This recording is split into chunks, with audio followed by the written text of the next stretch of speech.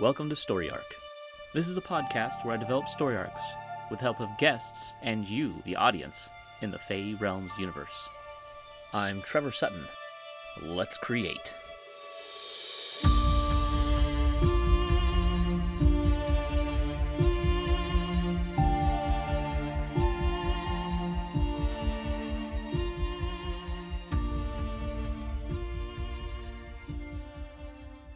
And we're live.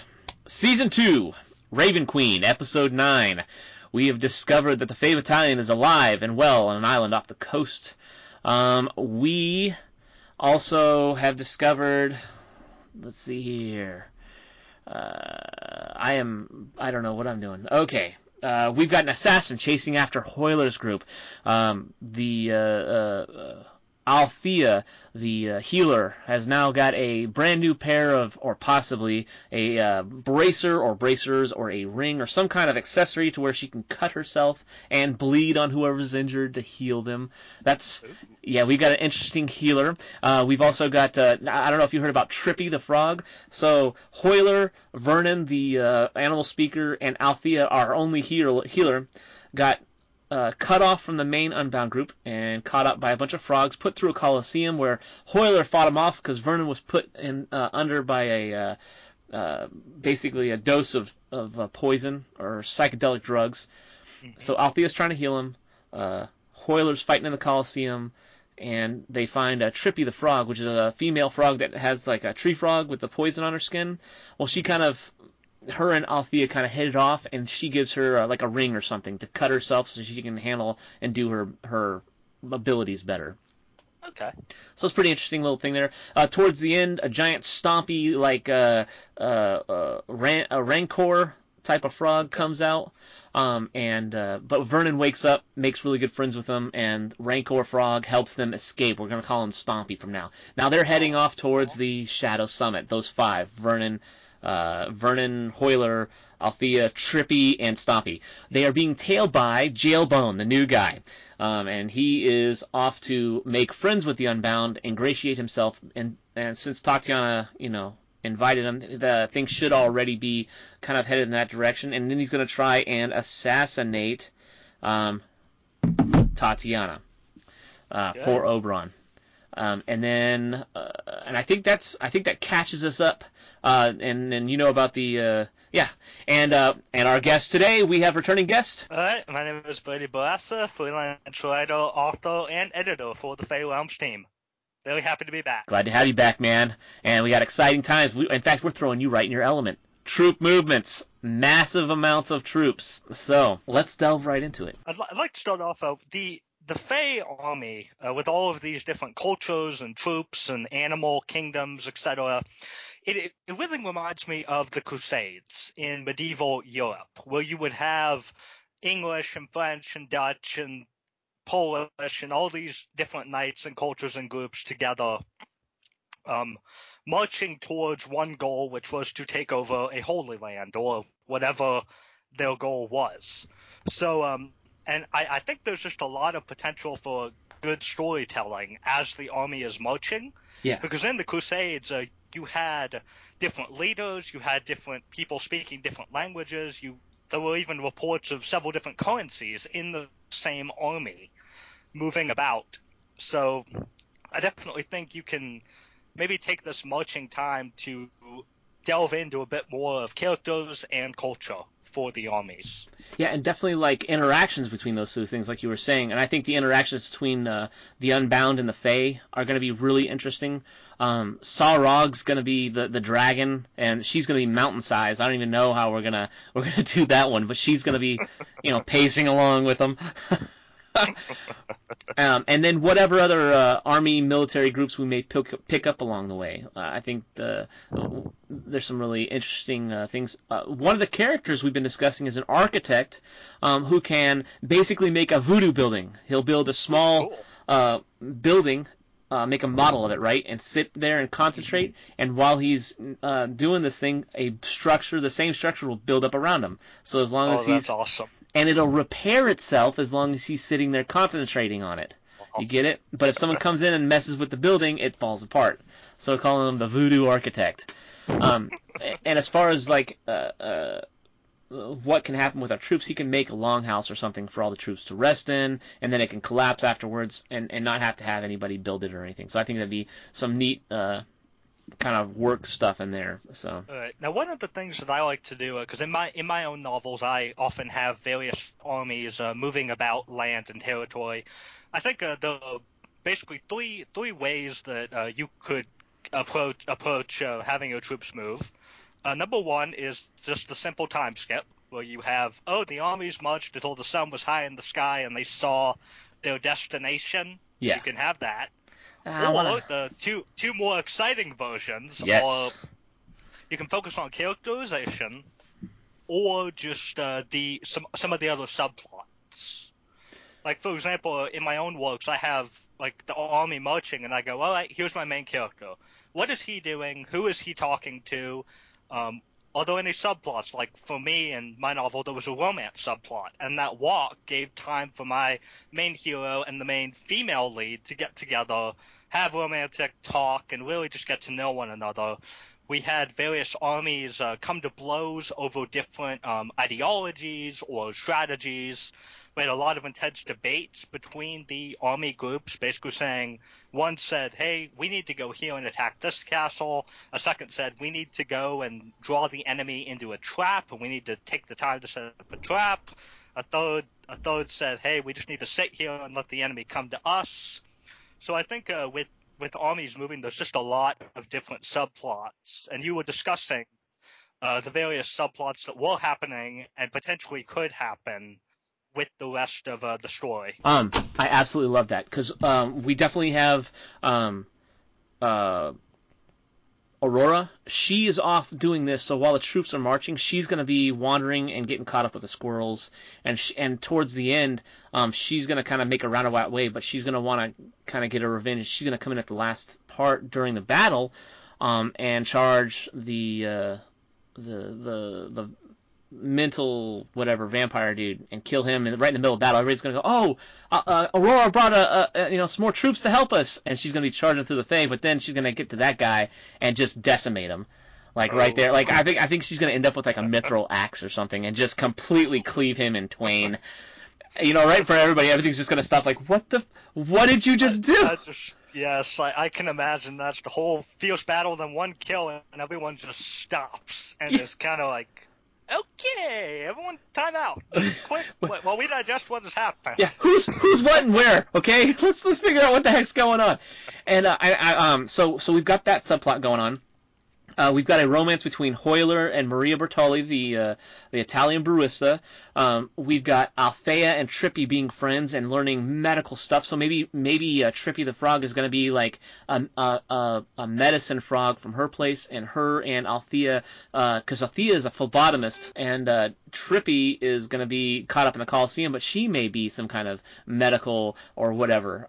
So I think we'll have interactions with her. We're going to have the general who is going to be running stuff. So we have exactly what you were saying. A whole bunch of things going on that we can not only follow troop movements, we can also jump to places. We need to find one of the Unbound who is militarily minded to kind of hang out and watch the proceedings inside the battle tent with Tatiana and her generals of the battalion. I think that's going to be some scenes that we can do. Oh, how are we gonna approach this, and what are we gonna do, and kind of building up an idea, and then they can maybe we can have like another subplot where they're thinking about using the Unbound as a testing force to see if how strong Oberon's forces have become or have whatever, and the Unbound are going to kind of figure this out as they're going through it and get pissed off about it. Because one of the cool things that you could do, and I know a lot of armies throughout history have done, is since you've got all of these different animal groups and metahumans and fae and creatures all kind of with their own special abilities, you could maybe focus on divide. I don't want to say dividing the army up, but I want to say maybe Tatiana goes to the Viking scrolls and says, okay, but basically, I don't want to say divide the army up, but maybe one of the things that you could do to maybe make the troop organization a little bit more, I guess, I don't know the correct word here, but maybe Tatiana, I know that she's probably going to send out scouts, or maybe send out some form, like you said with the Unbound being a testing group. Maybe you could focus on like a scout party, and she could say, "Hey, all you Viking squirrels, go down this river because I know that this used to be a big Fey fortress that was by a river. Go down the river." And see what you can find, and then we could have a couple panels focusing on the squirrels as they sail in the cute, adorable little longboats, and maybe run into pirates or a Fey guard force that they have to take out in order to prevent the capital being warned or something of that nature. I think that's a brilliant idea. I don't know if she's going to come in until the last battle though, but Oh, okay. Vernon, I think would be an excellent scout, being able to look through animal eyes and do stuff like that. Get what I'm saying? So I think, but what I want, what I think would be even better is having the interaction between, a scout party, but have Vernon included into it. So like 3 or 4 Fae who are scouts, because I want to get more into the Fae to show people that they're pretty damn elite and scary people. You know what I mean? And having Vernon interact with that and having that idea, man, that's another freaking way we can not humanize, but just get people to understand that the Fae aren't human, and what their interactions are, and just show them in action instead of having them as this whatever off to the side. And that's perfect. That's gonna work so well. Yeah, because one of the things that the ancient Roman army, especially after the Marian reforms, had was basically they would have a squad called velites, and they were men who with wolf caps and javelins, and they acted as the scouts and the advanced force for the army. So what they would do is the Roman commander would say, velites, I want you to go scout out this area that's populated by, let's say, Gauls, like a Gaulish army. So the Velites would go, and since they were skirmishers, they could move fast, and they were adept in traveling quickly. Yeah. And basically their job was to find the Gaulish army, report on their movements, and if necessary, use their javelins, slings, bows, etc., to kind of keep the army pinned and hold them in a position until the main army could arrive, get it into battle formation, and then come in and finish them off. Harry them. So yes. you could theoretically have like maybe an elite group of Fae or squirrels or birds or something act as maybe if Tatiana or Aurora or one of these characters knows, hey, we have a Fae fortress that is that could send a warning to the capital and prevent our massive attack from happening. She could send out a force to basically say, whatever you do, cause as much mayhem as you can, and keep the enemy there and occupied until we can get there, take them out, and then stop them from giving any warning. Yeah. Because one of the major problems, like just with moving a massive army, is you're moving a massive army. Like it's really hard to hide that. So you really an attacking commander needs to rely on. We need to cause as much trouble for the defense as possible before the battle starts. Right. So that way, whenever the battle starts, they're still caught off guard. Oh man, that's so good. Okay. No, that's yeah, because we could definitely have like some Fey watchtowers and oh man. Yes. Okay. So, that works so well. Thank you. What other ideas you got, man? Just keep throwing them at me. That's how you. I also think since you do say you want to kind of humanize the Fae and make them like I guess elite, I want to say commando unit, if I'm reading that correctly. You kind of want to make them these powerful warriors who know what they're doing and it's their home. Oh yeah. Maybe you could have them maybe Tatiana or Aurora, one of the generals, could be sending out Vonin with a group of Fae, and maybe an Unbound or another commander can say, Vonin and 6 Fae are going into an area that is basically, let's say, a Fae watchtower that is heavily militarily guarded. Yeah. And why are you sending in so few? I mean, we can't send in an assault force, but you can surely send in more. And I imagine Tatiana just staring at the guy and going, the Fae are more. Like, Yeah. 6 Fae are more than enough to take on a regular army. Well, and that's the So other you thing. could definitely... Well, that's one of the things I want to get across to people is this magic is kind of like operating a computer. Yes, a computer can do all these amazing things, but you can't just jump on buy a computer and all of a sudden be a hacker. You know what I mean? You have to know what you're doing with the computer in order to do it. It's the same with the magic. In order to do certain things, you have to know the physiology, the blood types, da da da da. You have to be able to control and understand what you're controlling in order to control it. And in that way, these Fae, they could be very specialized in causing mayhem, sappers, destroying buildings, Yes. explosives, torturing people, whatever. But the point is, yes, super elite scouting group that is well versed in causing mayhem. Man, that's going to be exciting. Yep, and I think the Fae, kind of the way that you're describing them, and I'm going to show off my node card here. Do it. But the Fae really remind me of Jedi in Star Wars. They remind me of Jedi who are able to use the Force, use a lightsaber, because a lightsaber is basically a glowing sword. Anyone can pick up a lightsaber. There are dozens of Force-sensitive characters, droids, heroes in the Star Wars universe who aren't Jedi or Sith. They just have the ability to touch the Force and feel it. Yeah. And yet, in order to be a Jedi, you have to be actively trained in how to use a lightsaber, how to use the Force, how to really do a deeper connection with it. So, kind of as you said, I can buy a computer, I can pick up a lightsaber, but that doesn't mean that I know how to use it effectively. Yeah. And I think you can really look at Star Wars and look at how did they make the Jedi so powerful? How is one Jedi worth an army of regular clones or militia or troops? And maybe tie in like, what did George Lucas or what did all these Star Wars writers do to make the Jedi so fantastic and so out of everyone's league, Well, even with such few numbers? And I think one of the main ways that we kind of got to see how powerful the Jedi were and they were also humanized, was during the Battle of Geonosis during Attack of the Clones, where in the lore about 200 Jedi showed up to rescue Obi-Wan, Anakin, and Padme, and they held off a army of thousands of droids, hostile Geonosians, Jango Fett, who was a very proficient bounty hunter.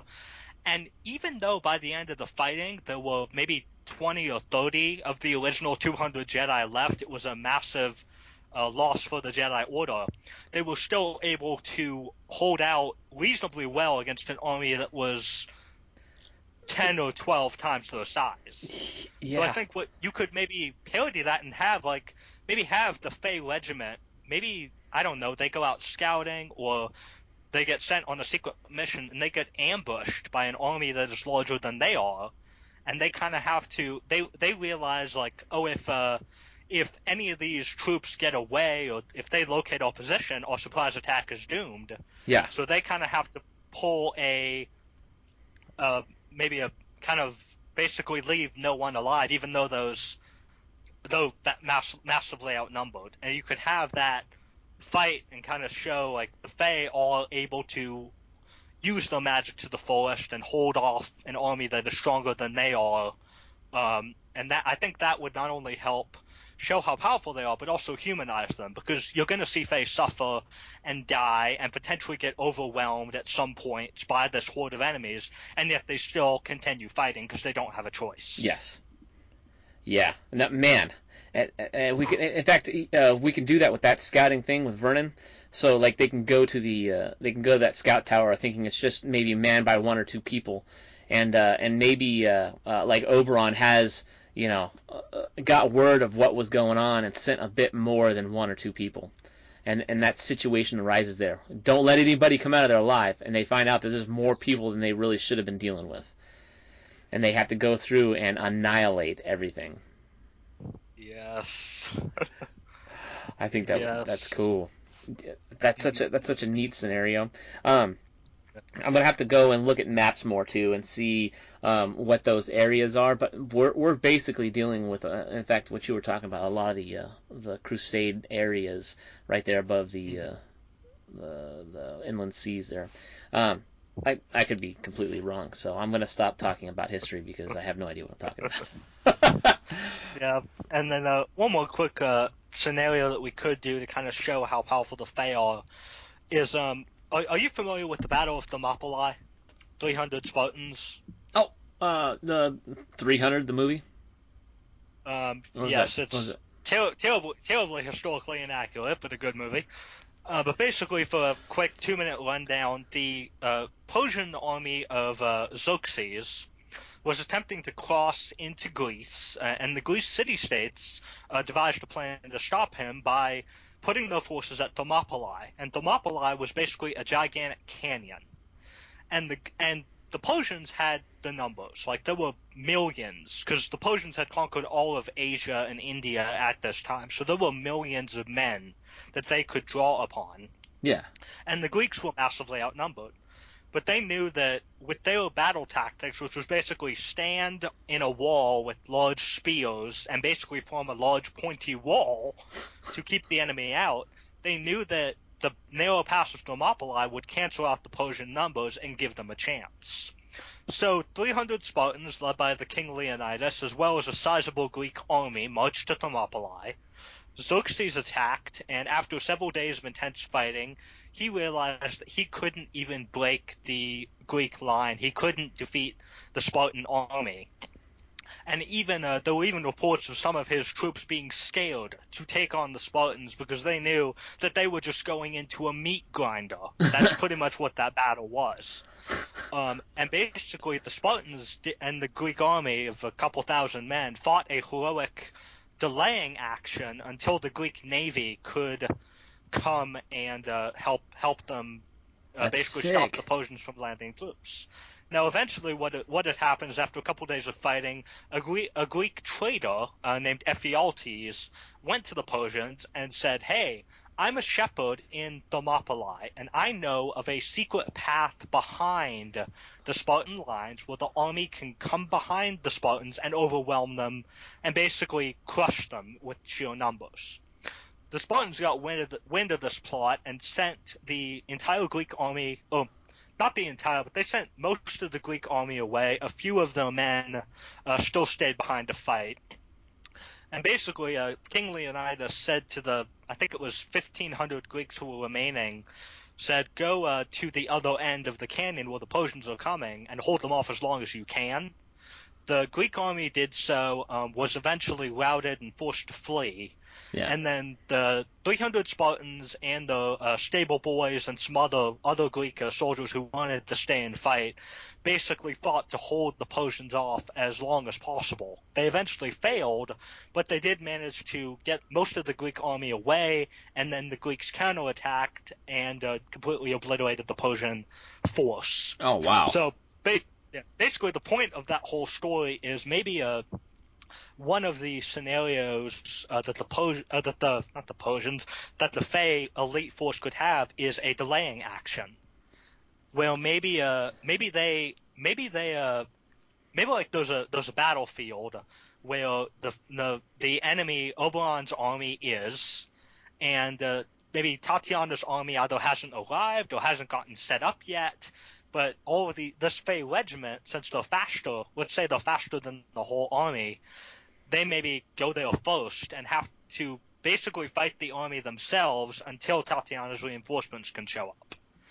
And you can have a bit of a last stand type of battle where it's a delaying action, because those are often in history and video games and comics, those are really the do or die moments, because you're not fighting to win, you are fighting to survive and hold the enemy off as long as you can until reinforcements show up, and then it becomes a battle. Oh man, and we could really get some of those scouts as like war heroes and get people really invested in those, and a few of the Fae. That's freaking cool, dude. Because everyone remembers the 300 Spartans, and it's because of the last stand. So you could do the same thing with the Fae and really have them, like, because I imagine that if they come back and they say, hey, there were 500 of us and now there's 200 of us, but we held off the enemy army for 3 hours. I mean, those surviving Fae are going to be basically gods. They're going to be elevated, and they could be a good boost for morale. They could really be like I can even see regiments maybe fighting to be like, hey, I want to charge in with the Fae. I Yeah. want to be with the Fae, etc. So I think you could do a lot with them. Man, that's gonna be so good. Yeah. Man. Okay. Well, what are your thoughts on the commander of this battalion of this Fey army, or at least what's left of it? Well, I'd imagine, because I really see that Fey army, again, going back to ancient Rome, as extremely loyal to the queen, extremely Yes. loyal to Queen Tatiana. Because in ancient Roman times, especially during the era where there were so many different emperors, there was a main problem with the Roman army where they would become more loyal to their generals than they would to the emperor. Yeah. So whenever the general said, hey, I bet I could take over Rome, the troops would say, yeah, you can, because we're loyal to you. We don't care about some old man sitting on the throne. So I Yeah. can see maybe the commander of the Fey Battalion has been in hiding. Oh, do you have No, an that's idea? that's beautiful. Yeah, we can get her because they're on an island, right, off of Italy. So we can get her going there saying, "Hey, my people, let's follow me." And they're like, "No, I don't think so." Because they're more loyal to, and then we're gonna use this general, and he's the one that's gonna tell everybody, hey, it's time to pack up and go. We need to reunite the Fae and get this stuff done. And he's the one that's gonna, dude, that's awesome. So yes, Yes. And I okay, mean, and you could probably do a lot with the Fae on the island because I yeah, imagine how they survive. You could talk about maybe differences in their daily lives or their culture because they are basically stuck on this island. Maybe they've had to fight pirates, or maybe they've had to deal with some hostile fauna on the island that's made them tougher. Maybe even a few of them have lost hope in like our queen was supposed to be here and she yeah, wasn't, and she's left us here on this island surrounded by crap. And then it's the general who comes in, gives a massive speech, and basically says, "Guys, I'm willing to follow this queen, but don't follow the queen, follow me." yeah. Or I'm not asking you to follow the queen. I'm asking you to follow me as I follow the queen. Dang, man, that's awesome. And yes, okay, and that way, God, that's such a relief. I needed because I've been looking for dude. I should have just had you on here a while ago. That's awesome. I'm all good. Yep. I really, because one of the things that I love writing, seeing, and experiencing in games, books, and movies is speeches. Yeah, I love pre-battle, post-battle speeches, and I really think you can do a lot with that general. Maybe appealing to the Fey pride, maybe saying, "We were put on this island for our queen, and she needs our help now. I yeah, don't care how long it's been. I mean, you guys know that 200 years in Fey time is like a snap of a finger. It's not that long if you think about it."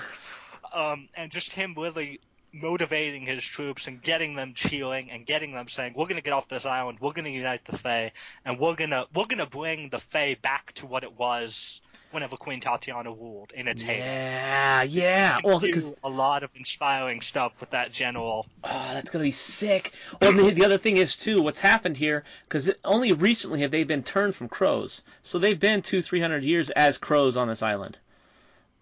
Or not crows, ravens, excuse me. So they've been living as birds on this island. I mean, and just recently over the last, I'd probably say, 6 months, maybe a year since she's been undone, that they've been, re back to faith. So they're probably still like kind of like going, but they have magic and stuff. So they've probably erected structures and built themselves a nice little shanty town or whatever.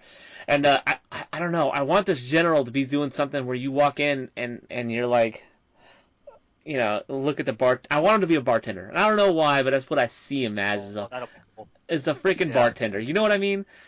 And just going and Yes. just like he's got like a scar down his eye or whatever, and he looks freaking gnarly. Yeah, I remember back in the day. Da da da da da. I think it'd be cool as heck.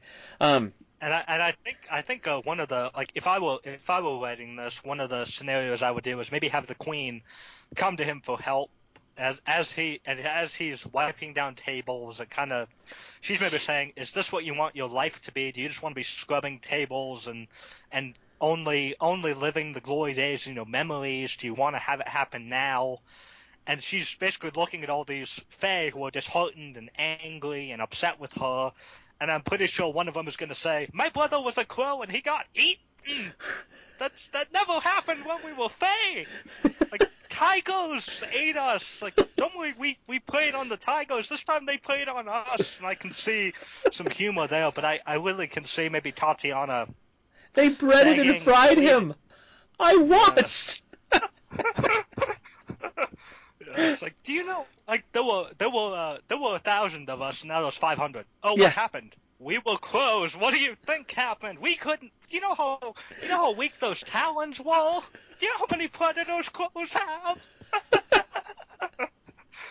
But I really could see Tatiana just kind of begging for this general's help, and then he's still he's conflicting like his loyalties to his queen versus the life that he's made for his men. Yeah. And then as she's leaving, maybe she hears a rustle, and the barkeep door opens, and the Fey general is just in his armor and all cleaned up, all in his old armor, and just walks out and says, "I'll follow you," and his people follow too. And then we have the speech, and it's just Yeah. that's how I would do it. Dude, That's how I would do it. dude, that's magnificent. And then using some of the Unbound to go with the scouting group, and maybe the scouting group goes, all right, Vernon and whoever else you came with us, you're not going to be able to help us at this point. I need you to go back and tell Tatiana what's going on, and we're going to do this delaying movement here, and we're going to make sure that they don't get past us. But there's only 6 of you. Yeah, I know it's going to be tough for them. You know what I mean? And it's still going to be daunting. We're still going to kill off a bunch of that scouting group. But dude, that's going to be so sick. And we're going to get to know that scouting group. And they're going to maybe one of the Unbound stays with. So we send like that's what one I or was two. about to say. Yeah, and so like so the Fae kind of get this newfound like respect for like, oh man, yeah, the humans, the Unbound, they're not so weak. They stuck with us during this whole thing, and Yeah, and whatever. I really think because I mean the armies will probably all follow in Tatiana and they're following her dream, but I'd imagine that they probably don't have that much respect for one another. Like Yeah, maybe you could have the history of like, oh, the squirrels and the bears used to be at war, or the drunk dragon creature managed to burn down a bunch of trees that the frogs loved, and you have all these past animosities, and really all that's been holding them together to this point is just Tatiana's dream and maybe her iron will and maybe the Fae acting as kind of buffers between the armies. yeah, But once they get into battle together and they start, like maybe the regiments start mixing and yeah. they end up saving each other's lives or just having to work together and they get that battle bond of, hey, you're not as bad as I thought you were, so let's go kick some butt. Yeah, yeah, 'Cause, and definitely, again, yeah. Again, going back to the Crusades, you would have all these separate armies, but once they got into a battle, they were just the Christian horde. They were the Christian army. Like they weren't Dutch or France or Polish or anything. yep, And you could and there were reports of enemies like France and England fighting together, working together, and having friendships that carried over into the rest of their lives. oh wow, yeah, So. and that can open up a Mhm. new type of trade and do new stuff within the Shadow Summit and all that other stuff too. I mean, it definitely opens some doors and some things that are going to happen, and it's fantastic. And one of the issues is what other type of animals do you think we should have on as a? Because all we have right now is the dragon Sarog, and the Unbound and the Fae. We really don't have. We haven't mustered any other forces.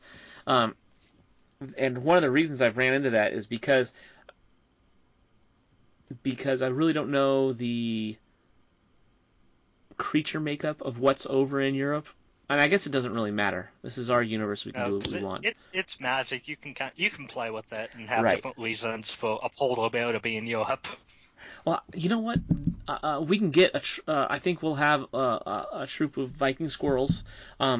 And that way, when Aurora shows up later, they'll kind of absorb hers in there or not. I don't know. We'll see what works with that. But maybe they'll think it's part of theirs, but it turns out it's not. But that'll be some interesting makeup. Or maybe the Vikings like those aren't our squirrels. Those aren't our guys, and we don't know what they're doing.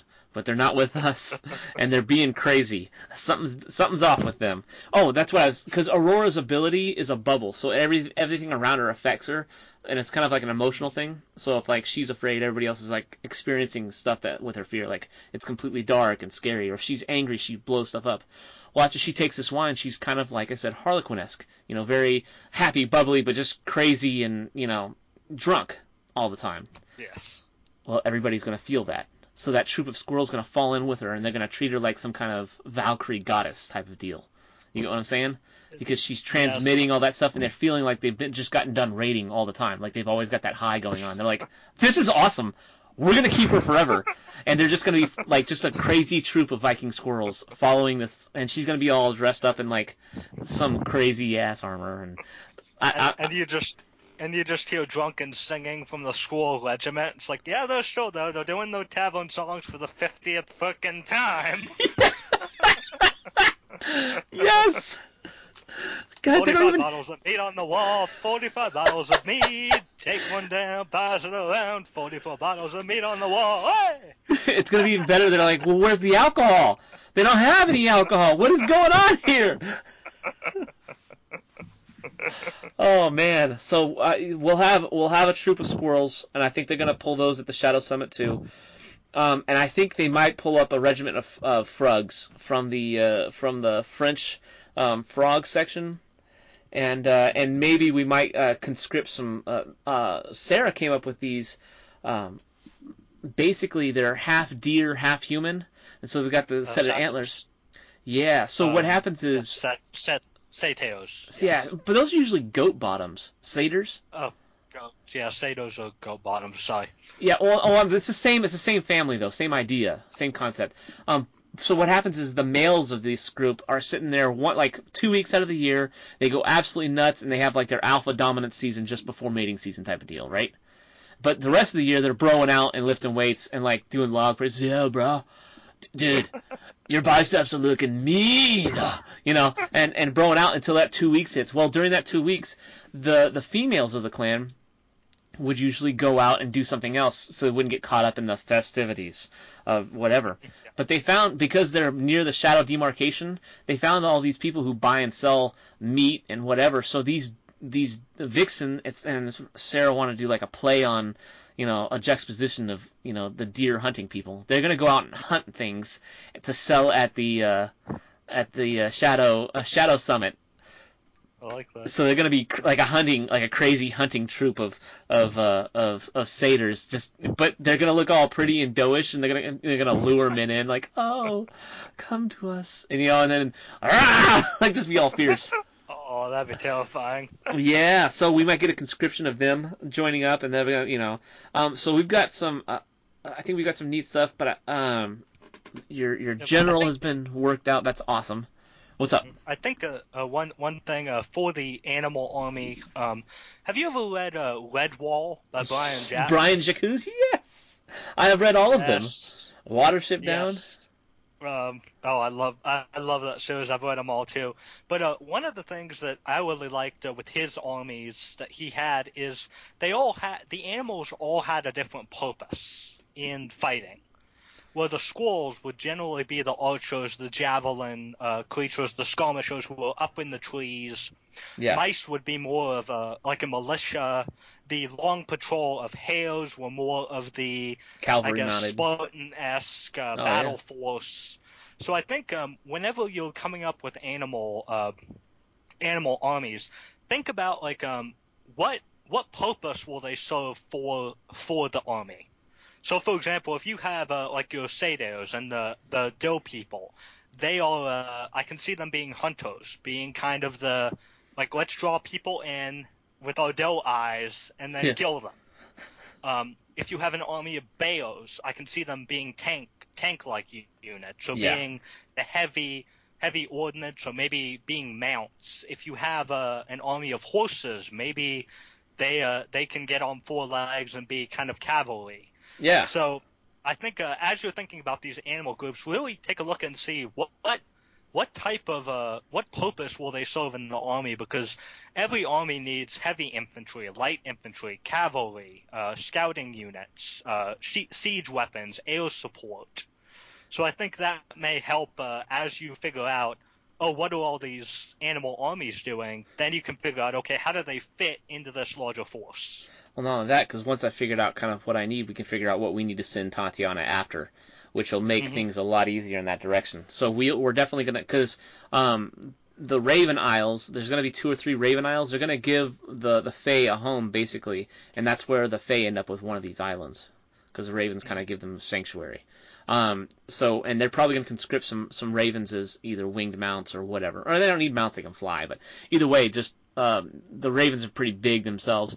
Um, Maybe there could be mounts for the other forces in the army. Oh yeah, Like man, didn't even the yeah, and Unbound. Yeah.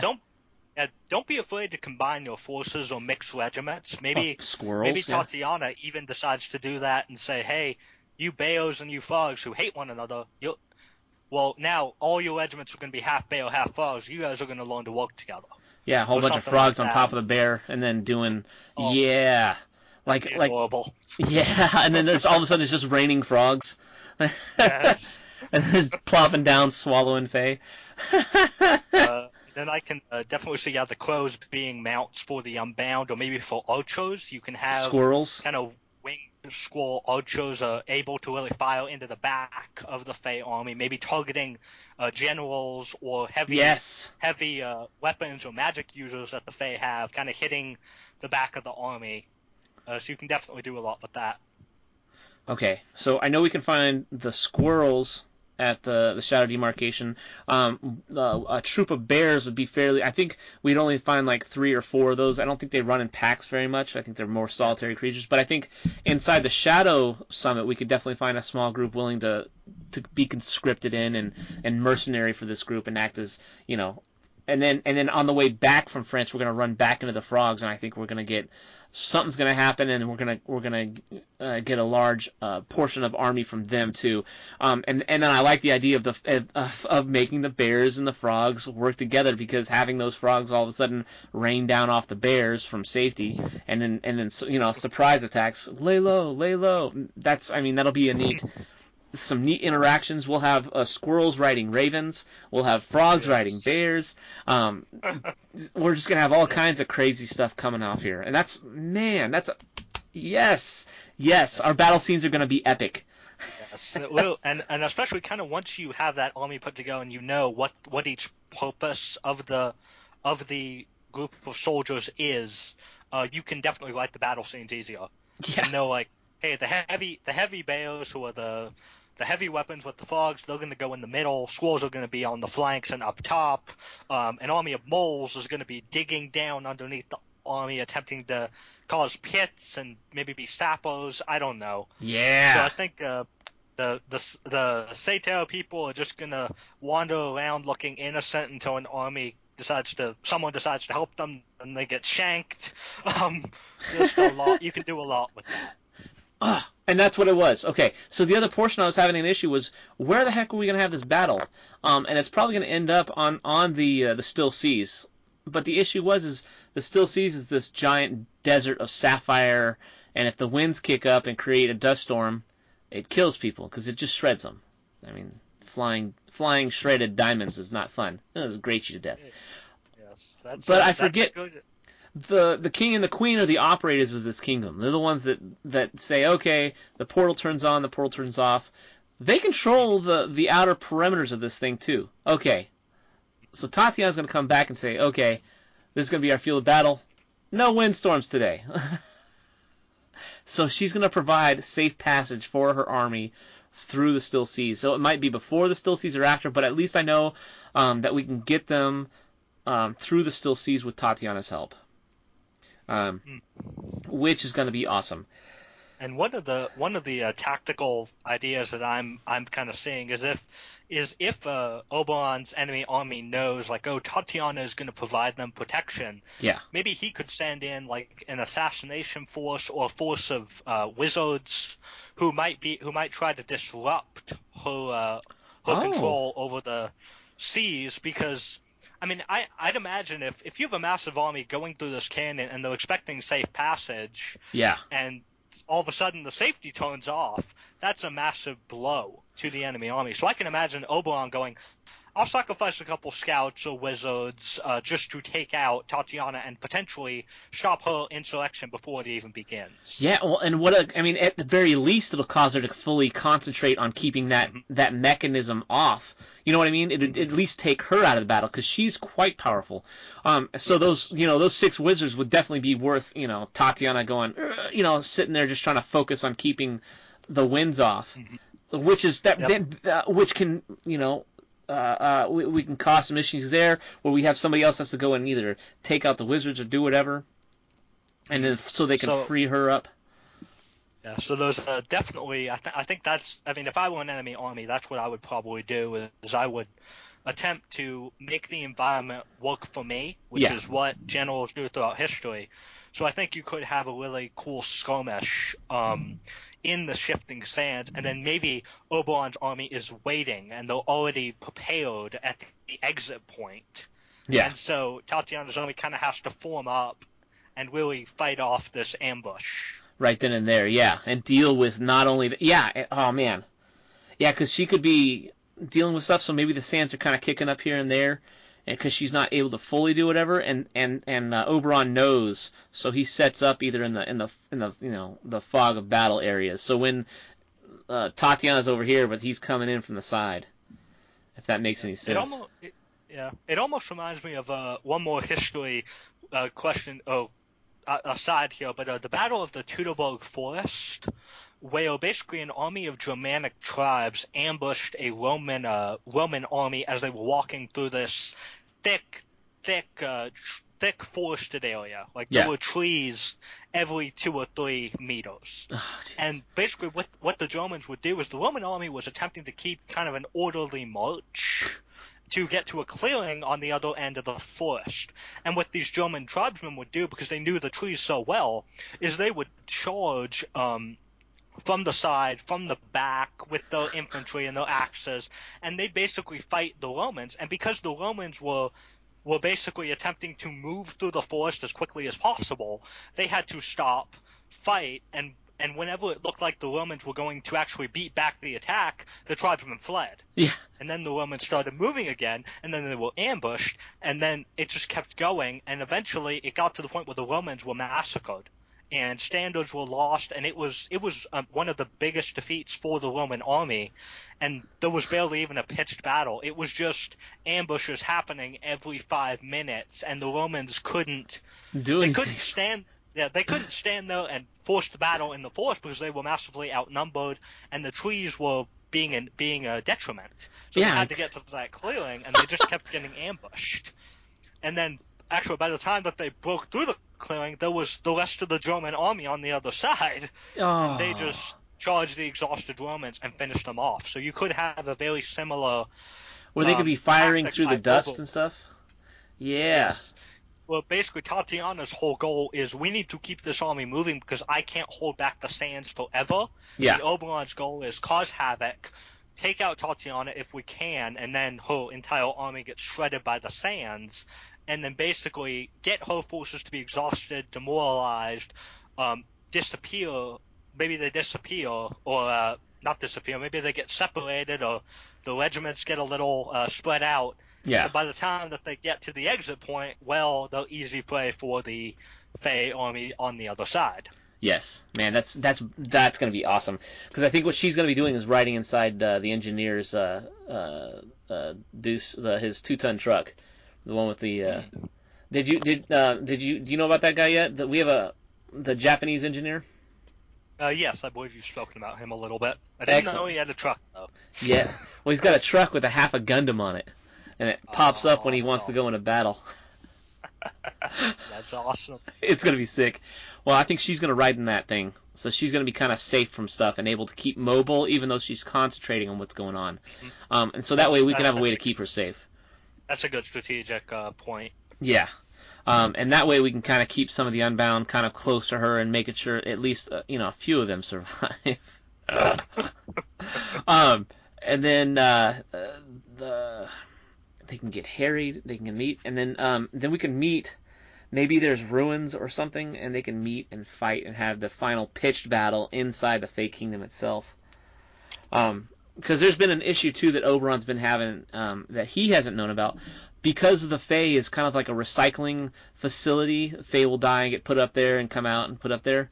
Well, Oberon's severely depleted the numbers with the fingernail trolls. He kicked out a huge regiment there. He's severely depleted with the ravens, and now all of a sudden he's not having that mixture come back in, and his people are like, they don't have the full potential of what the Fae should be. They have, the remnants of what's left, and because the Fae still have to keep up their numbers and what they're doing, so it's continually pumping out, but all the stuff's not being recycled in anymore. Their experiences and all the other stuff. So now we have like a bunch of Fae who either don't know what their jobs are or don't, you know what I mean?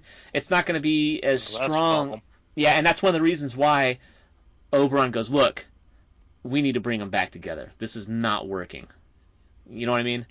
Because he's going to go, and that's going to be one of the reasons he should have won this battle just by superior numbers and what's going on. But since his Fae weren't up to par, and he's going to have to do these hairy tactics and then meet here, and then him and Tatiana are going to meet up and basically fight to a standstill, fall in love, join armies, everybody's happy.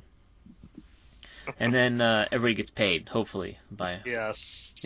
And that's a whole nother problem. That's a whole nother story arc of, hey, we getting paid.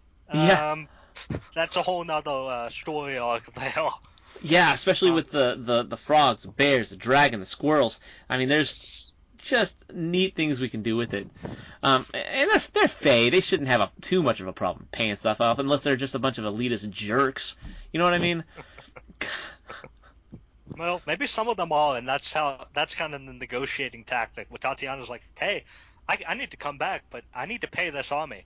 No, you don't. You just need to come back. And I can see a big kind of political aftermath of the fighting, basically, while trying to get everyone paid and back home and all this. Yeah, kerfuffle. But I definitely see, like you said, a lot of Oberon's tactics being more of hairy, being more of using the environment to fight for him, because he's got the larger army. Yeah. But they're not as.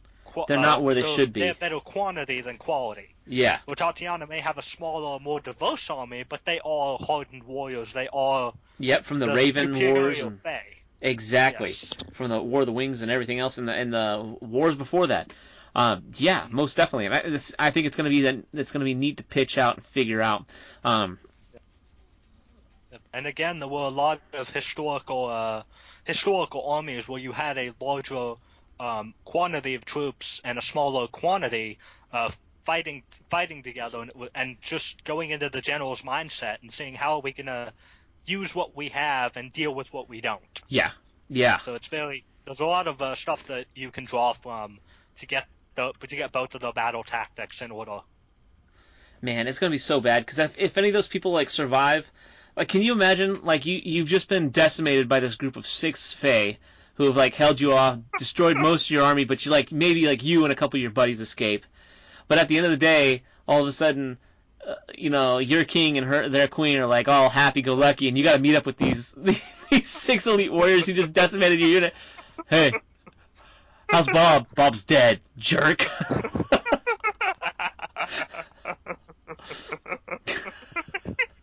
Yeah, I mean, I can definitely see a lot of political problems with the Fae, with maybe some of them thinking they're back together. I mean, come on, we fought a war. Somebody needs to win, and nobody is winning here. I'm thinking about jobs too. Maybe there's some radical groups of Fae who are going, hey, we're not going to spill all this blood for nothing. The king is going to win, or the queen is going to win, and the other has to die. Yeah, something. I mean, and also think about, because the Fae, the jobs have been filled. And now you've got all these other Fae who have used to either having certain jobs or doing certain things, and all of a sudden they're coming in, and all these other Fae have taken over what their positions are, or live in their houses now, or you know what I mean? They've taken over their lives, and they're thinking, well, 300 years, I'm going to get mine back, and they're coming back to whole households that have been filled and completed and done and whatever. There's so much intrigue and stuff we're going to be able to fill in and do with that. I think it's going to be fun. Intrigue, crime, Yeah. political backstabbing, just those are, yeah, I agree with you. There's a ton of cool stuff. And maybe since the Fae need a certain amount of numbers, and now there's an influx of Fae. There's too many Fae, and they need to kill them off and put some back up. Maybe the crime rate and general dissatisfaction soars because of that, so they can kill each other until they have enough, and then everybody's happy. But there's also something else in a lot of lore and stuff. There's a split between the light and the dark Fae, and they live on opposite sides of the world, and they come together once a year. But sometimes they're together and sometimes they're split apart. So this might be the section where they split into the light and the dark thing, and where that split happens this iteration around. I'd like that. That would be really cool to have like the Fae kind of go, or the Fae who are basically, I want to say, outcast, and they're like, hey, our jobs, our homes, our families have all moved on. What do we have here other than loyalty, or other than the fact that, hey, the war that we just fought was for nothing? I can imagine them kind of maybe becoming bitter and just be like, okay, we're going to be the Dark Fae. That's where the schism happens. Yes. Well, and see, and it's a pattern though. It happens once every millennia or what. But it's a Scottish lore too, or a Celtic lore that all this happens. And I think it will be neat. We can tie this in with and have that like a reactionary to this war and everything that's gone off, this schism. Yeah, because once again in Star Wars, whenever the Sith first appeared in galactic history, they will actually exile Jedi. Because the planet of I can't remember the name and I don't want to look it up. There was an ancient planet where basically the Force was born, and there were people who became the first Force wielders. Yeah. Some of them went with the light, others went with the dark. There was a war. The Darksiders were exiled to the planet of Korriban. They met with the natives, intermingled with them, and kind of made them slaves and servants, and had mixed babies and all that stuff. And those eventually became the first true Sith. And then they built up an army out of the fractured Republic and basically said, let's go defeat the Jedi who exiled us. So maybe the Fae have that same bitterness of we've been cheated out of X many years of our lives because of them, or because of this person, or because of whatever. Yeah. You could have the light and the dark Fae really form because of that. That's brilliant, man. That's cool. Man, we've got so much here now. Holy crud. I don't even know what to say, man. You did a really good job. Thank you. Well, I just do a lot of nerd stuff in my spare time, so it all kind of comes back. All right. Once again, Mr. Trevor, thank you for having me. I'm looking forward to coming back again, and a special announcement to all of the listeners of this podcast. Basically, I am going to have my website, my first freelance website, up and running sometime next week. It will be on the Stoic Tales Twitter. I think Mr. Trevor is going to retweet my tweet. It will also be on my Twitter at Barassa Brady, if you would like to follow me there. And basically what that website is it's going to hold my blog entries, my articles. You will be able to hire me to work on short stories. And if you like the way that I can bring in history and Star Wars and superheroes to stories, that is a job that I'm going to be able to be hired for. You will be able to hire me for 1 hour, and we will basically discuss any story ideas that you have, very similar to what we do on the Stoic Tales podcast. So if you are interested in doing that, the link will be up next week. Once I figure out a domain name, the link will be up. You will be able to hire me, follow me, contact my email list, and learn more about both the personal and professional sides of Brady Barassa. So I hope to see you there. Congratulations, man, and check it out, people. His stuff is awesome. As you've heard, he's amazingly detailed and brilliant. So, you have been listening to Story Arc. I'm Trevor Sutton. If you like the show, please subscribe. Check out our website at feyrealms.com, where you can find updates, artwork, and current progress on the graphic novel. If you want to contribute ideas to our story, click the link at the bottom of the page and email us. If your ideas are chosen, they will be featured and you will be credited on the show. Thanks.